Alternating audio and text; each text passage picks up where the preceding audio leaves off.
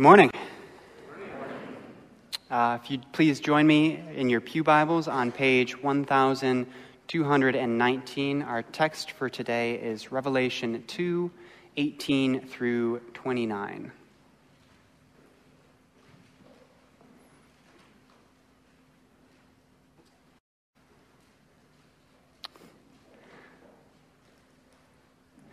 This is God's word to us this morning. And to the angel of the church in Thyatira write, the words of the Son of God, who has eyes like a flame of fire and whose feet are like burnished bronze. I know your works, your love and faith and service and patient endurance, and that your latter works exceed the first. But I have this against you, that you tolerate that woman Jezebel, who calls herself a prophetess and is teaching and seducing my servants to practice sexual immorality and to eat food sacrificed to idols. I gave her time to repent, but she refuses to repent of her sexual immorality. Behold, I will throw her onto a sickbed, and those who commit adultery with her I will throw into great tribulation, unless they repent of her works. And I will strike her children dead. And all the churches will know that I am he who searches mind and heart, and I will give to each of you according to your works. But to the rest of you in Thyatira, who do not hold to this teaching, who have not learned what some call the deep things of Satan, to you I say, I do not lay on any other burden. Only hold fast what you have until I come. The one who conquers and who keeps my works until the end, to him I will give authority over nations, and he will rule them with a rod of iron, as when earthen pots are broken in pieces. Even as I myself received authority from my Father. And I will give him the morning star. He who has an ear, let him hear what the Spirit says to the churches. This is the word of the Lord. Thanks be to God. Well, we did it. This is the final church in our seven church sermon series. And this week is actually a little bit different because we have only one church to do. And so hopefully as we explore through Thyatira, I'm hoping we can slow down and dive a little deeper. But the thing I'd like us to take away that this text shows very clearly is that we have a God who holds fast to his church and whose church holds fast to him because of who he is. And so, a couple things before we jump into the text. Our text today is a bit like our text last week when we explored Pergamum. Our text draws off of Jewish history, and we see that in the mention of Jezebel.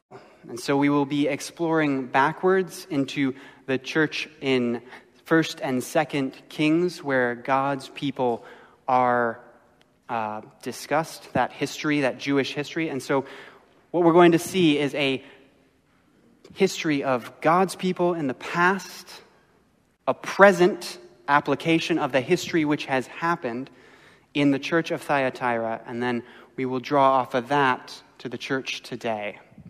And we'll see that I have friends who are old earthers and they believe in evolution. And the thing is, I always joke with them that even if man has evolved, our hearts have not. And so the sins of the past often represent or reoccur in the present, and they will again in the church to come. And that's what we see in this text, which draws off of the past.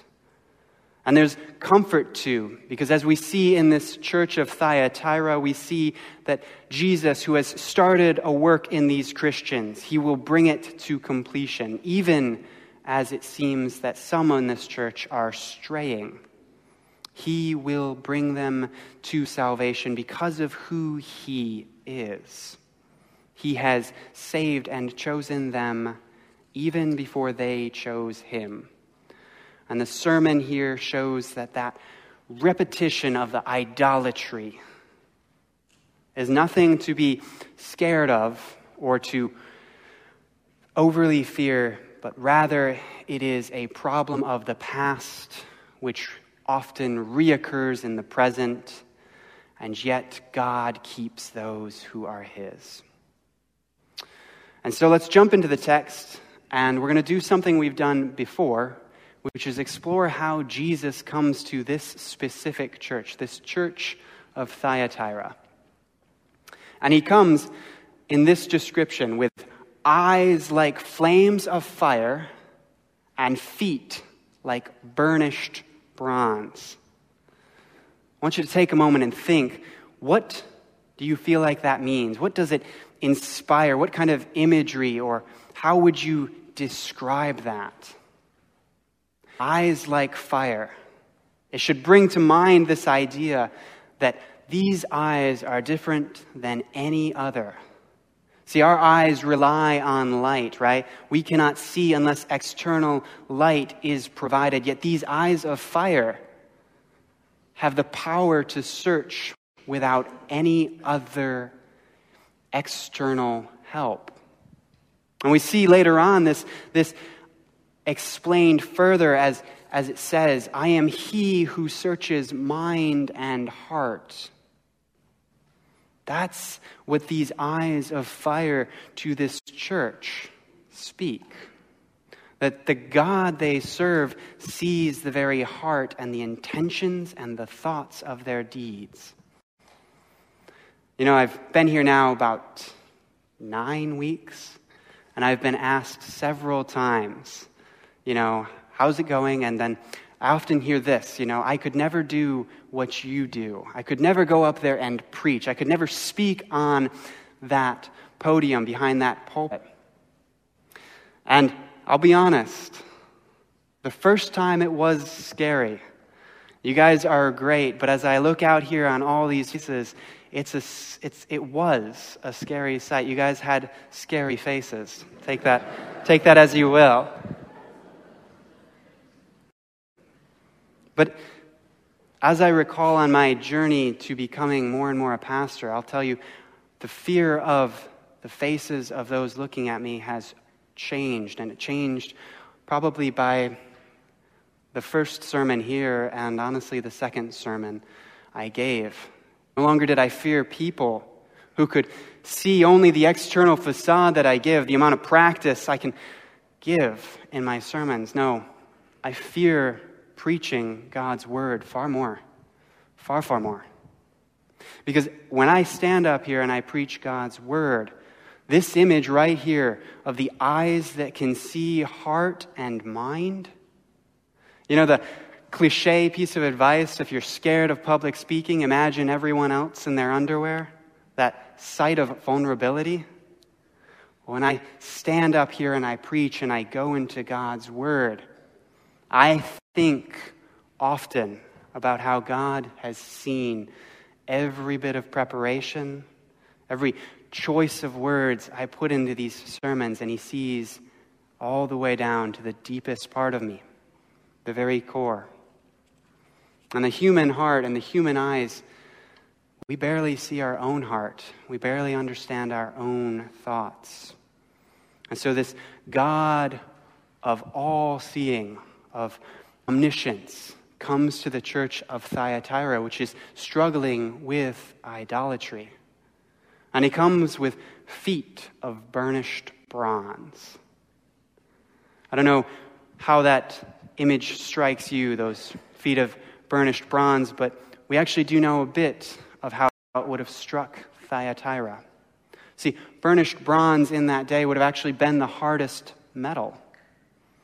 Even though an iron scepter is meant in the text, at this time, iron would have been of soft iron, and burnished and bronze would have been the hardest metal. And so this church in Thyatira sees a God of eyes of fire and burnished bronze, and it would have struck them doubly as relevant. For though we know very little about Thyatira, because it was a city of, as one historian calls it, ill repute, of nothingness. We do know these few things. We know, one, that it was an army garrison place where an army stayed. We also know that it had something of a manufacturing economy, that guilds would have been a common thing. And we actually have coins from Thyatira, copper coins which depict armor being made for the goddess of war, Athena. And so this army garrison would have had copper metallurgy manufacturing. And so when we see this God with eyes of fire and burnished bronze, for those in Thyatira used to this, they would see and know this image of, this is a God who sees, who refines, who knows the quality of our actions and what we do. And this is a God whose feet are strong enough to do something about it. It's a scary sight. It's a scary and intimidating God. Except for us who are His. Except for this church who is His that He's speaking to. Because there's nothing to fear about a God who has seen you at your worst and still loved you. That's the comfort which we should find in this text. That we can pass to a God who holds fast to us because He has seen us at our worst. And so this God of eyes of fire and feet of bronze comes to a church which is struggling with idolatry. And this is what the text says. In verse 19, I know your works, your love and faith and service and patient endurance, that your latter works are actually exceeding your first. And yet you tolerate this woman Jezebel, who calls herself a prophetess and is teaching and seducing my servants. It's an interesting callback. Why Jesus chooses to implant Jewish history in a Greek church. And it's because those hearing it, those Jews in this church, would have carried, just hearing the name Jezebel would have carried all the weight of their history. So we're going to go into it and we're going to explore it a little bit. But I want you to imagine first that this is a church with Jews and Greeks. The New Testament is full of letters for churches struggling with the fact that Jews have been called to be Christians and Gentiles have been called to be Christians. And now what does that look like? So the Jews would have known this history and the Greeks would have had to learn it.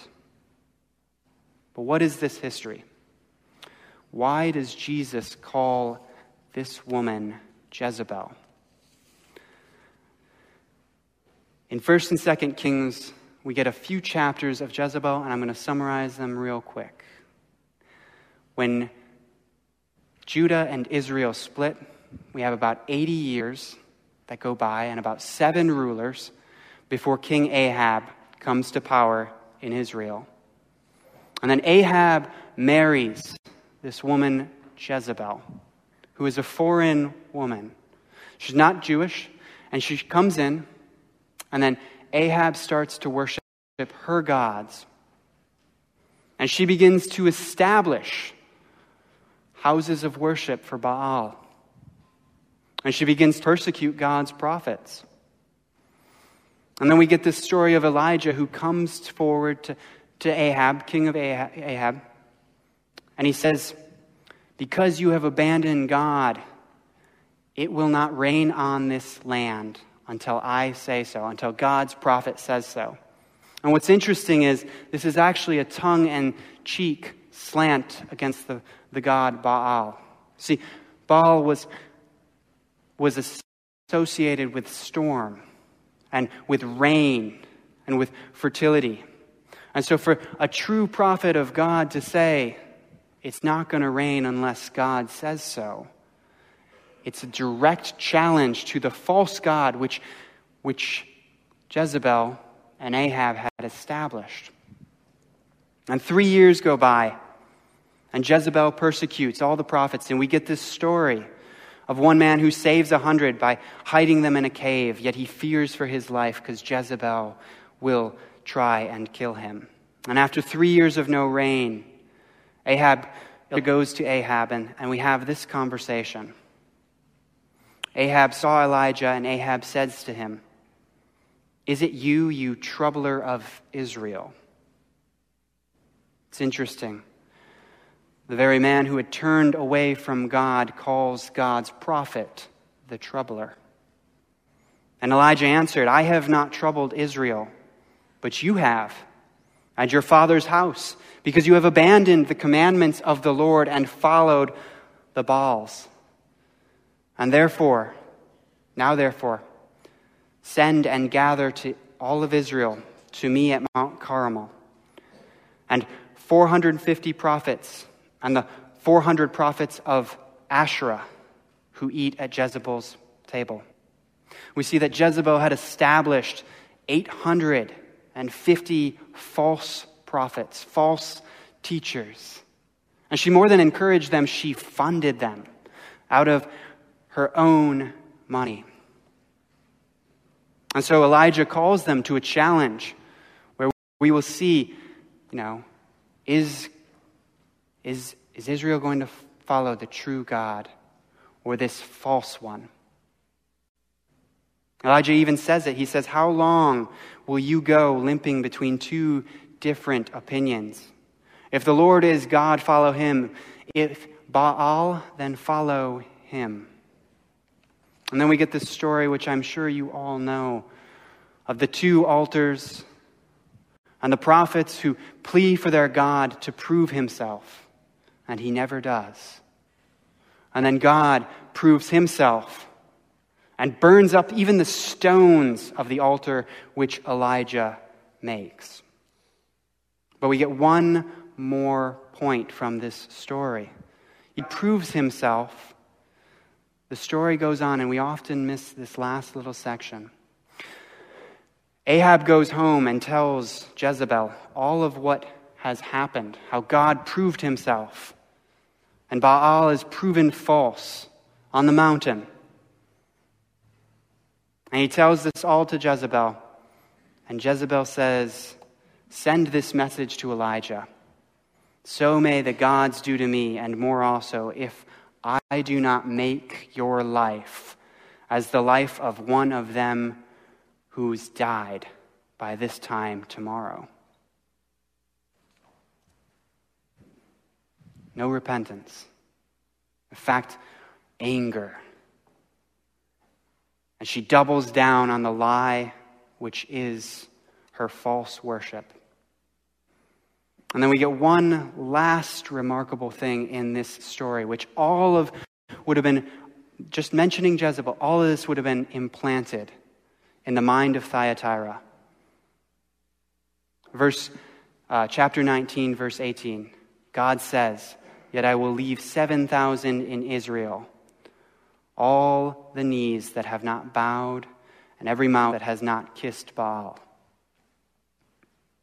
I say that story because that's the history which the Jews in Thyatira would have immediately recalled by the designation, the condemnation of this woman who is teaching in their city. And Jesus calls her Jezebel. There's a note that her lie and her evil and her falsity will never be at peace. And so this history is now being repeated in Thyatira. And we see it even in how Jesus refers to her, this woman who calls herself a prophetess. You know, Jezebel was a foreigner who took the place of a ruler of God's people. And we see this woman who's no prophet of God calling herself a prophet and teaching and seducing the servants to practice and to compromise with sexual immorality and eating food sacrificed to idols. You know, in the present day of Thyatira, this is what most commentators believe was likely happening, although we don't have it clearly articulated in the text, which is why Jezebel and the history is so important. But this is likely what was happening. See, in Thyatira, in the manufacturing world, like what happened is if you had a craft or a work that you did, then you got together with others. And what you would do is you would get together, you'd form a community. It's basically a union. And you would worship the God of your craft, often with all the pagan practices that would go along with that. And that was what you did. That was likely what was happening in Thyatira. And it's quite likely that what Jezebel was teaching was some form of compromise where Christians could participate in those for their business sense, for economic success, for economic necessity. And it's quite likely that she more than taught that, but she suggested that it was a good thing. Just like Jezebel, she encourages it and facilitates it. And yet, today we can have similar things. Similar temptation to bring in idols and to try and serve both God and this idol, to limp between two options.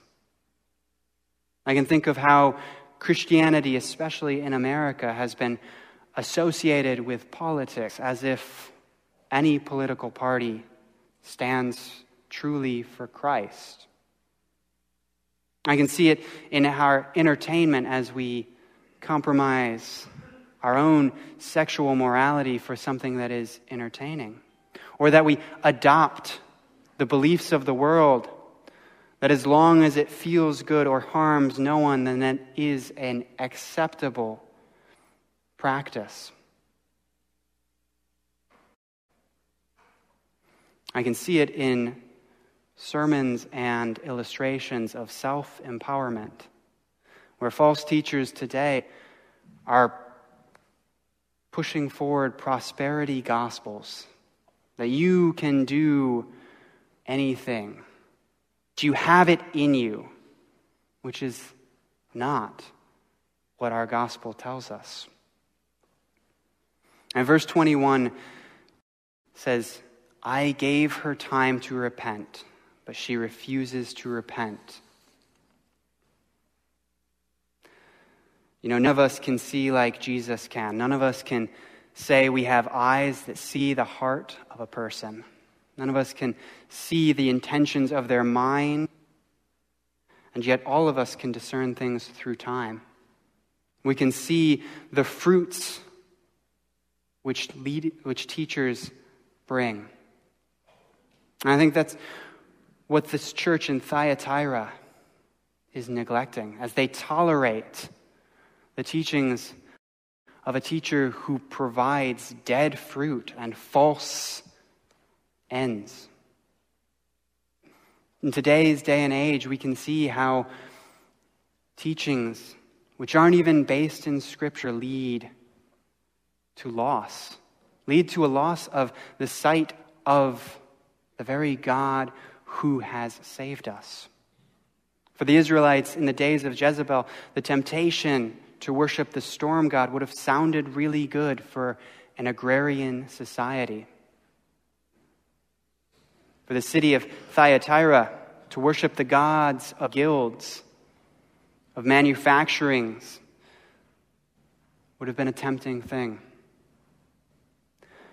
Today's day and age, I think the worship of the self, the idol of ourselves and our own wills and our own truth, is a very, very present one.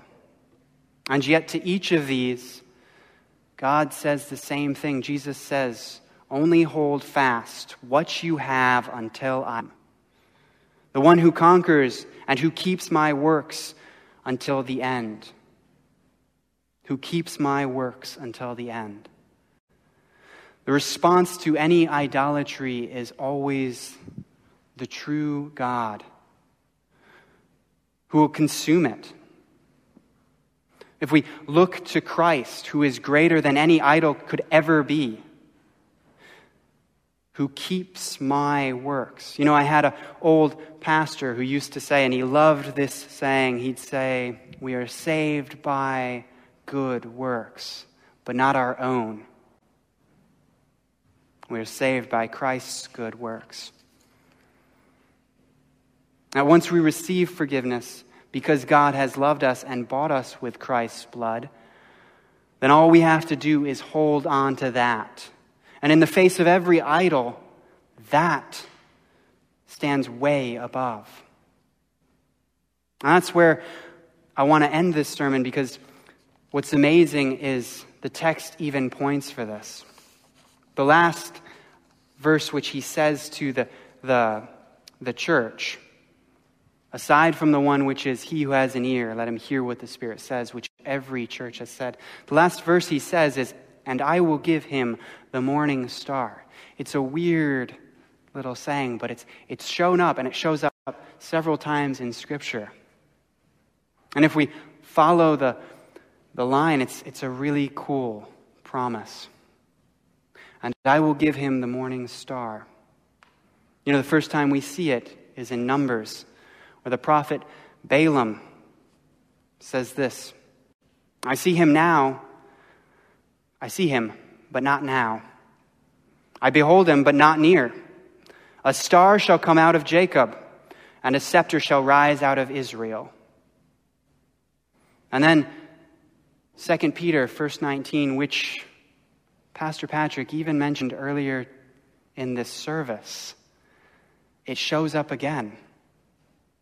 I'll read the whole text, even though I was going to just reference the start of it. It says, and we have the prophetic word more fully confirmed, to which you will do well to pay attention, as to a lamp in the dark place, until the day dawns and the morning star rises in your hearts. The morning star rises in your hearts. That's an exciting promise. And yet, verse 22, chapter 22, which will be our text next week, is the last place in Scripture, obviously, that it's mentioned. And this is where it's mentioned in Revelation 22, this promise to a church who will hold fast to Christ. Revelation 22:16, I, Jesus, have sent my angel to testify to you about these things for the churches. I am the root and the descendant of David, the bright and morning star. Isn't that an amazing promise? Jesus will give to the church of Thyatira the morning star, which is himself. Will you join me in prayer?